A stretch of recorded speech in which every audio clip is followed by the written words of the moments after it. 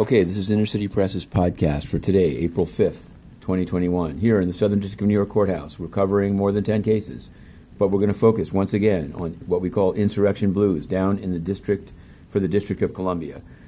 Cleveland Grover Meredith, yes, that's his name, remains detained.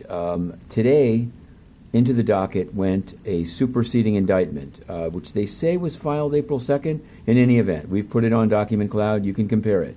4 counts, one involving Cleveland Grover Meredith Jr. did transmit in interstate and foreign commerce a communication containing a threat to kidnap and injure Speaker of the House Nancy Pelosi, specifically by threatening that he was, quote, thinking about heading over to Pelosi cunt speech and putting a bullet in her noggin on live TV, purple devil emoji.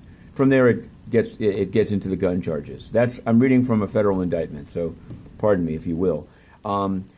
Now, more interesting to us in the docket is the fact that Judge Amy Berman Jackson, a well-known judge who handled the Paul Manafort case, stated on March 26th we called in for what was going to be the detention hearing of Cleveland Grover Meredith, whose case we've covered from the beginning.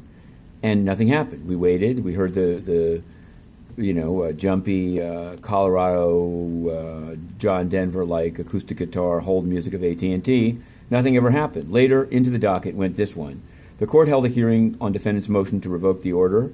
The hearing was conducted under seal, given the party's stated intention to refer and rely upon personal information, but stated this: the court endeavored to organize the hearing in a manner that would facilitate unsealing as much as possible and will release the transcript of the first portion of the hearing that dealt with purely legal arguments immediately. Look, if you will, at the docket, and you'll find that there is no transcript. Nothing has been released. 10 days later, what's happening? We want to know. But at least, all complaints aside, this is the U.S. federal court system, and we've put in unsealing orders and openness orders in the Maxwell case and many other cases. At the UN, you can't even put in filings. The UN is totally corrupt. Under Antonio Guterres, they have no Freedom of Information Act. They have no procedure for asking for information. They can physically rough up and ban any media that they dislike, that would be inner city press, and ban it without any appeal or due process. And the U.S. mission across the street does absolutely nothing. In fact, as we reported on Friday, exclusively, the U.S. mission has been sued for racial discrimination. Yes, it's true.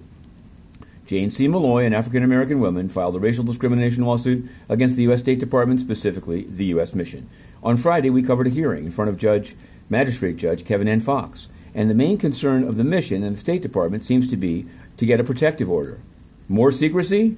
Maybe there's something in the water at the UN. We're demanding accountability, re-entry into the UN, an open and transparent campaigning for Secretary General against the corrupt Guterres. On that note, the 3-minute drill, Matthew Russell Lee, to be continued.